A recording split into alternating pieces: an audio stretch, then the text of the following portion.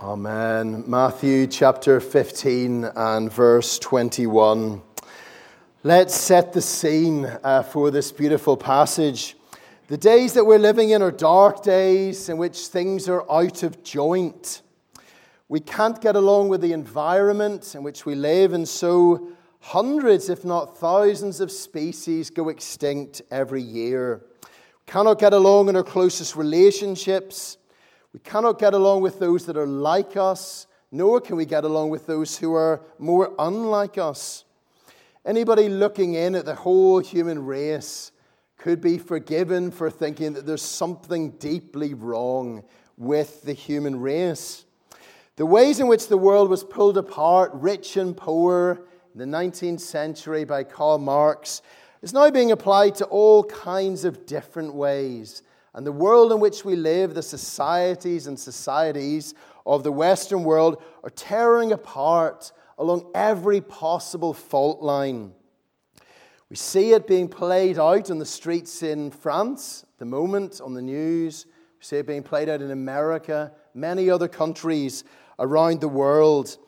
And yet amidst the chaos and the rubble, there's still an old dream that there might be an empire or a kingdom which is big enough to handle all the cultures, skin colors, and languages of the world without leveling them all down. That dream has never quite faded. John Lennon famously imagined it in 1971, a better world that we could make by ourselves, saying, "I hope that someday you'll join us and the world will be as one. This brotherhood of man, imagine all the world sharing together." We see glimpses out of it every 4 years in the Olympics. My wife Della and I were in London in 2012, and it was amazing, the buzz and the atmosphere. But then after 2 weeks, it all fades and everybody goes back to the old squabbles and wars and games that had been before. Huge amounts of time, money, and energy are poured into political, economic, military alliances, whether it's the United Nations, NATO, the European Union. Still, that dream of everyone being together seems as far off as it has ever seemed. No amount of Olympic Games or military alliances or even legislation can change the human heart, touch where it needs to be touched more than anything else. And yet there is a part of the world, right where Asia, Africa, and Europe meet. The very center of the nations is the way that Ezekiel the prophet described it. A place where traders of every skin color, language, culture, and nations converged, called Galilee of the Gentiles. And it was there that just over 2,000 years ago, a man walked onto the stage of human history. We'll remember that great and wise philosophers from the East had come to bow before him at his birth. We'll remember that as a boy, he was taken to Egypt as a refugee. Later Egyptian church leaders said that even coming as a boy, that the idols of Egypt fell at his coming. And as he burst as sunrise in a dark world, very quickly all different kinds of people from all over Galilee, the 10 cities, Jerusalem, Judea, and all Syria began to bring to him those for whom life had gone badly, those that were ill, those that were suffering pain, those that were possessed by evil spirits, and he brought healing and life to all of them. And now in Matthew chapter 15, verse 21, we read that Jesus went out from there and departed to the region of Tyre and Sidon. It was about 70 miles northwest on the coast of the Mediterranean Sea, a region with a long backstory in the Bible. Tyre in the prophets was all about worldly power, trade, resources. Sidon, on the other hand, was overshadowed by dark pagan religious practices, as the old gods had been dug up and their worship had been restarted, the worship of Molech, that dark pagan god. Now, those gods weren't worshipped in the way that we're used to worshiping our God. They weren't worshipped in church or weren't worshipped by singing hymns of praise. They were worshipped by despicable sacrifices, even child sacrifices, we read in the book of Leviticus. And so it's not at all surprising that as we move to that region, that the first person who would come out of that place would be someone who was seeking help for a family member who was under the power of evil spirits. There are all kinds of forces in this world that won't allow themselves to be studied in a laboratory or under a microscope. I spoke to somebody just last week who was very concerned for her family encountering things that she didn't want to and not knowing how to respond. Of course, in the world of Tyre and Sidon, if somebody did fall under the control and power of these dark spiritual forces, there would be no help available for them from their God. That god Molech would take from you but would never give. Imagine how you would have felt if someone that you loved, imagine that your child had come under the control of forces that you couldn't understand, you couldn't control, couldn't stop. Imagine how helpless and trapped you would feel, how despondent. Is there any help available in this world for the person who can't help themselves, who has nowhere left to turn? Well, isn't it beautiful to think that one day whispers, rumors must have reached even that dark place, that there was someone somewhere out there who was moving around quietly at his great work in this dark world, a man who had already been able to make the blind see, the lame walk, the deaf hear, one whom even the demons feared his name. More powerful than anything else, more powerful than everything else, able to tell the weather what to do, able to tell evil spirits where to go. This wasn't just another petty tribal god, but the God of all gods, the founder of the universe and the master of the galaxies, and he wasn't far away. He was somewhere near, helping, healing, bringing life and salvation. Imagine hearing those rumors and whispers. What would you have done? Well, if it was me, I would have made every effort to get to him. I would have put everything else that I was doing on hold. I'd have walked out of work and I would have gone straight to him. I would have crossed land and sea only to get near him. It's said, and we know in the 18th century, in those great years of revival, that people would regularly walk 40 miles to meet with Jesus in the preaching of Daniel Rowland, Howell Harris, the Wesleys, and Whitefield. Imagine thinking that he wasn't far away. You would make every effort to get to where he was. And then the news that he had already drawn near. Isn't that beautiful? He come to that very place. He was already there. Come to this very town. And what did the lady do in Matthew 15, verse 22? This woman, a woman of Canaan, came from that region and cried out to him, saying, "Have mercy on me, O Lord, Son of David. My daughter is severely demon-possessed." She, as so many others would do and have done since, pushed through the crowds, would tear tiles off roofs, would cross seas and oceans to get close to him. She ran to him to ask him for help. She recognized at once who he was and confessed him as the Lord, great David's greater son, the heir of all the kings of Israel, whose kingdom would never end. She didn't come bringing any money to pay him off. but she came asking for mercy. Love that old story. You may have come across it where the king's daughter was in the palace. And one day a lady went to the royal gardener to ask for grapes for her son from the royal gardens because her son was very, very ill. So she went to the royal gardener, and the royal gardener refused to sell her the grapes. And she came back the next day and said, I'll bring you more money. Would you sell me some grapes so I can bring to my poor son who's not well? The gardener again refused. She came back the next day. And as they were in this ongoing argument, the king's daughter overheard, came and said to them, what's going on? Why is there this argument going on in this way? And the lady explained that her son was unwell and she was trying to buy the grapes from the royal gardener. To which the king's daughter replied, my father is not a merchant, but a king.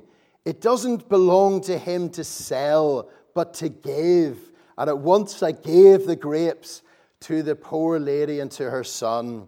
In this same way, this lady doesn't come bringing anything in her hand, nothing in return, simply comes asking for mercy, for him to show her mercy. Now, what happens next in verse 23? It's one of those most striking and fascinating verses, isn't it? But he answered her not a word. He didn't say anything. Silence. What's going on? This has been so often misunderstood. I've actually heard it said, people have said that he didn't like Canaanites, and that's why he didn't say anything to her at that point. It's a terrible thing for somebody to say.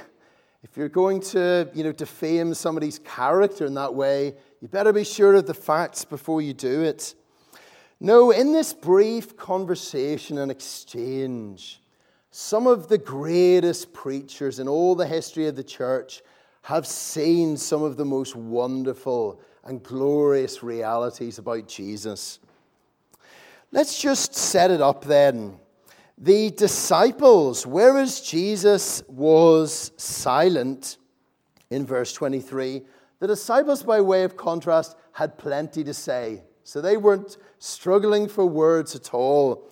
His disciples came and urged him, saying, send her away, for she cries out after us.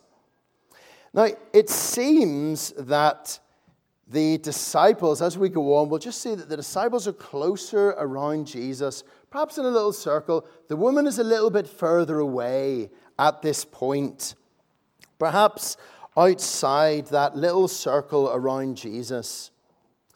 And they say to him, send her away. They don't have any time for her. They don't like her. They're annoyed by what she's saying. And they think that she's badgering them and badgering him. And the only thing really to do is to send her away. Such a sadness, isn't it, when the disciples and when the church stands between Jesus and those who need him most. We think, no, the church could never do that. The disciples of Jesus, we stand between the world and Christ to bring the world to him, to point to him and share his great salvation. And yet, if we're very honest, we'll know that there are ways in which we do stand between the world and Jesus in the wrong ways, obstructing those who most need to get to him. Lord, have mercy upon us when we do that, and grant that we would never stand between and block the way to Jesus, but would introduce the world to him. This woman didn't simply ask for help once and then give up and go away, but kept asking, kept banging at the door. Perhaps from a little bit further back. And Jesus doesn't initially speak to her, but speaks to the disciples in verse 24. But he answered and said, I was not sent except to the lost sheep of the house of Israel. Now, what was he saying here? Simply saying that, as the prophets had said long before, that there was an order and a logic to what he was doing. He wasn't just wandering around aimlessly. No, he was at work in and around Jerusalem at the center of the nations, bringing new life that would spread then from that place to all the corners of the earth. Now, it wouldn't be long, of course, before those disciples, having spent time with him, would go out from that very place to all the corners of the world. They would be changed and transformed by him. But the woman didn't remain standing at this distance where she was, but drew closer. And then in verse 25, fell down, and she came and worshipped him, saying, Lord, help me. Have you ever been in that place in life when you don't have time, you're not able to construct elaborate prayers, but you simply say, Lord, help me. Help me, Lord. That's all I can say. I need your help. That's what she does. All natural pride and inhibitions go, and she falls on her knees before him, asking for his help. Not a complicated or sophisticated prayer, just, Lord, help me. And then Jesus speaks again in verse 26. But he answered and said, It's not good to take the children's bread and throw it to the little dogs. What is he saying? Now let's just think about it as a simple statement of fact. As a simple statement of fact, everyone would agree with that. I don't think there's anyone who would disagree. No one would say that you should feed your pets and not feed your children. I don't think anybody would seriously say that. No one would say that you should take the food away from your children, take it off the dinner table, and give it to your pets instead. No, social services would be very quickly in touch if you thought that was the right thing to do.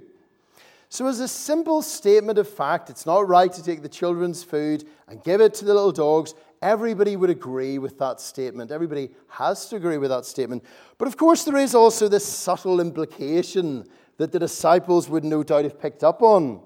They would have seen themselves, perhaps, as children of the living God, that this woman was an outsider, a Gentile, like the dogs. And they may have heard him as saying, We're the children, she's like a dog. It wouldn't be right to take away from us and to give it to her. Anything which was given to her would mean that we would lose that thing, and that wouldn't be right. So do you see what it is? There's a statement of fact that everyone would agree with, and then there's this subtle implication, we might say as well. What happens next is so wonderful. The lady doesn't say, How dare you say that I'm a dog? I understand what you're hinting at. I know what you're trying to say. It wasn't just to the disciples. You were saying it to me as well. And so now I'm going to go. I'll go somewhere else. I don't like being called a dog. No, what does she do? She doesn't do that.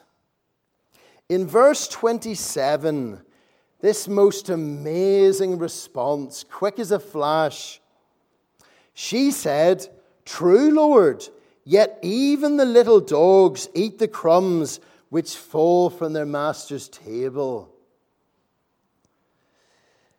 This is an incredible thing to say, as quick as a flash. Let's just unpack it. What is she saying? I agree. It wouldn't be right to take away the children's food and give it to their dogs, their pets, so that the children would go hungry and the dogs would be fed. But at this table, at your table, there is so much food that it doesn't have to be an either-or in that way. It doesn't have to be either the children are fed or the dogs are fed. No, at this table, the table that we're both speaking about, thinking about, your table, there is enough for the children and the dogs as well. This table, in other words, is not just very small, Happy Meal from McDonald's. No, it's not that. It's a huge banquet in which there's enough for everyone. Can you see what she's saying, what she sees and recognizes? She's saying, I know who you are. I know that you are a rich man, the richest of all men, that everything belongs to you. You have a banquet in which there's enough for everyone. You have enough to go around us all. It doesn't have to be giving to one person and then somebody else losing out. You have more than enough to give to me and to them as well. That's a deep point, isn't it? And she sees that straight away in a flash. But the second point that she sees just as quickly is almost even more beautiful. Think about it. What she wants is that her daughter is brought back to life again, set free from the power of these despicable, evil spirits. No one else can do that for her. Her own God is no help at all. It's an impossible thing. And yet she knows that that thing which is impossible for anyone else is only a very small thing for this person. It's only a little tiny crumb from under his table. Even the leftovers are enough for her to change her daughter's life forever. The healing of her daughter and setting her free from the possession of demons, all she wants in life is not even the main course on the table. It's only a little tiny crumb, nothing at all. What seems so difficult to us, impossible to us, is easy for him, is nothing for him at all. Can we see what this lady is saying and confessing? If we're going to be talking about children and dogs, and that's the subtle implication of these things, I'm actually happy to be a dog. Very, very happy. I'll be a dog because I'll still get enough. In fact, I'd rather be your pet dog than be a princess to anybody else. Rather be the smallest and the lowest in your kingdom. That would be enough for me.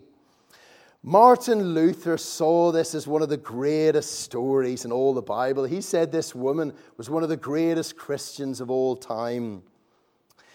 This amazing way in which she catches Jesus, that was Luther's phrase. She catches him in his words.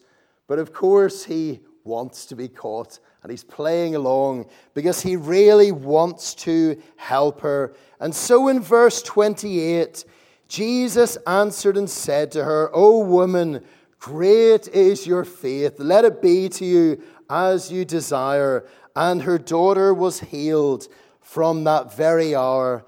The great physician now is near, the sympathizing Jesus.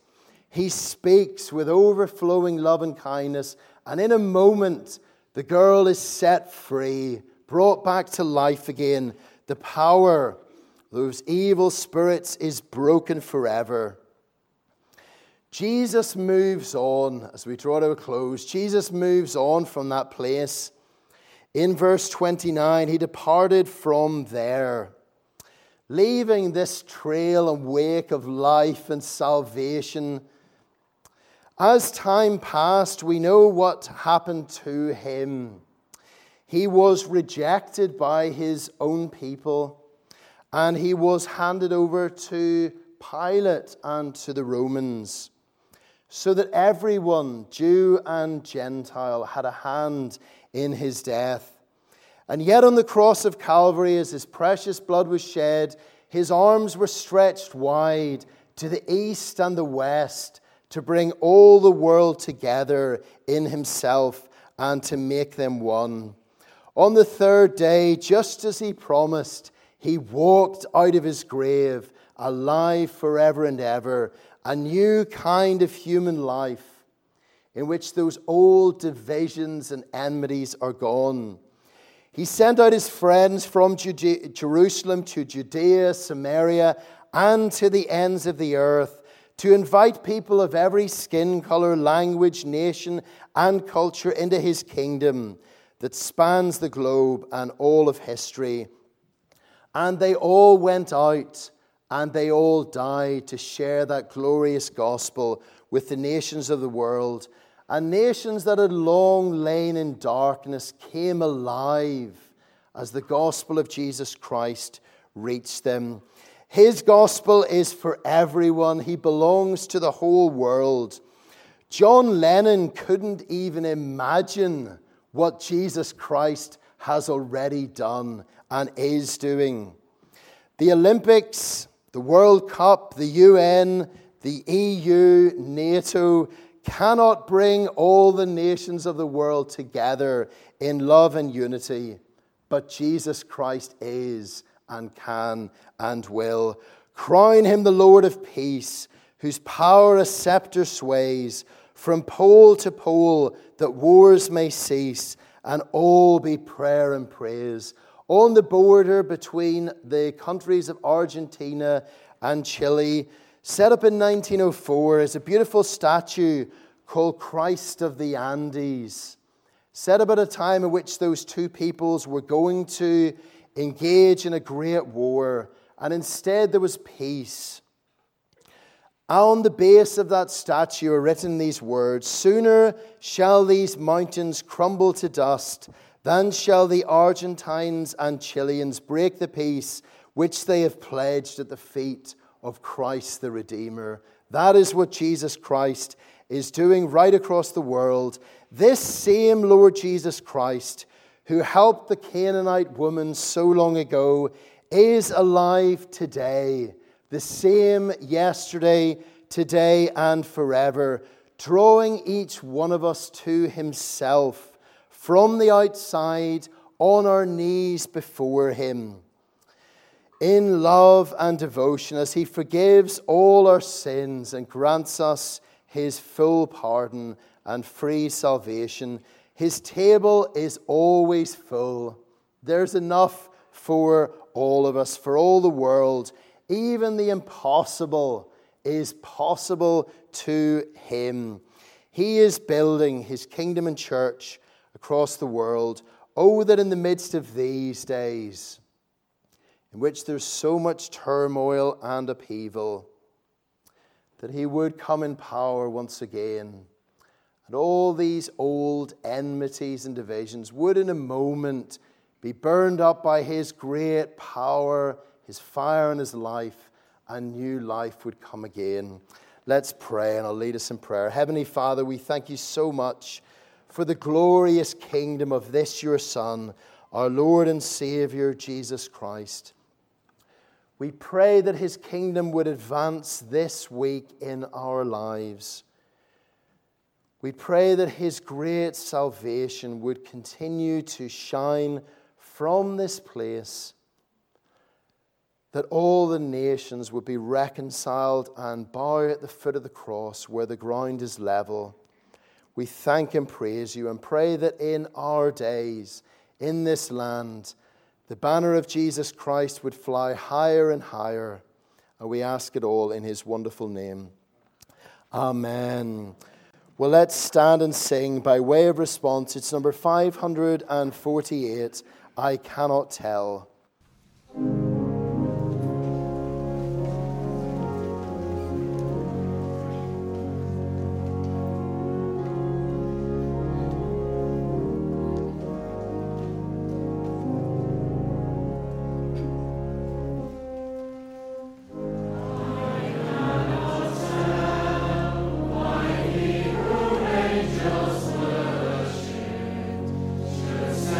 Just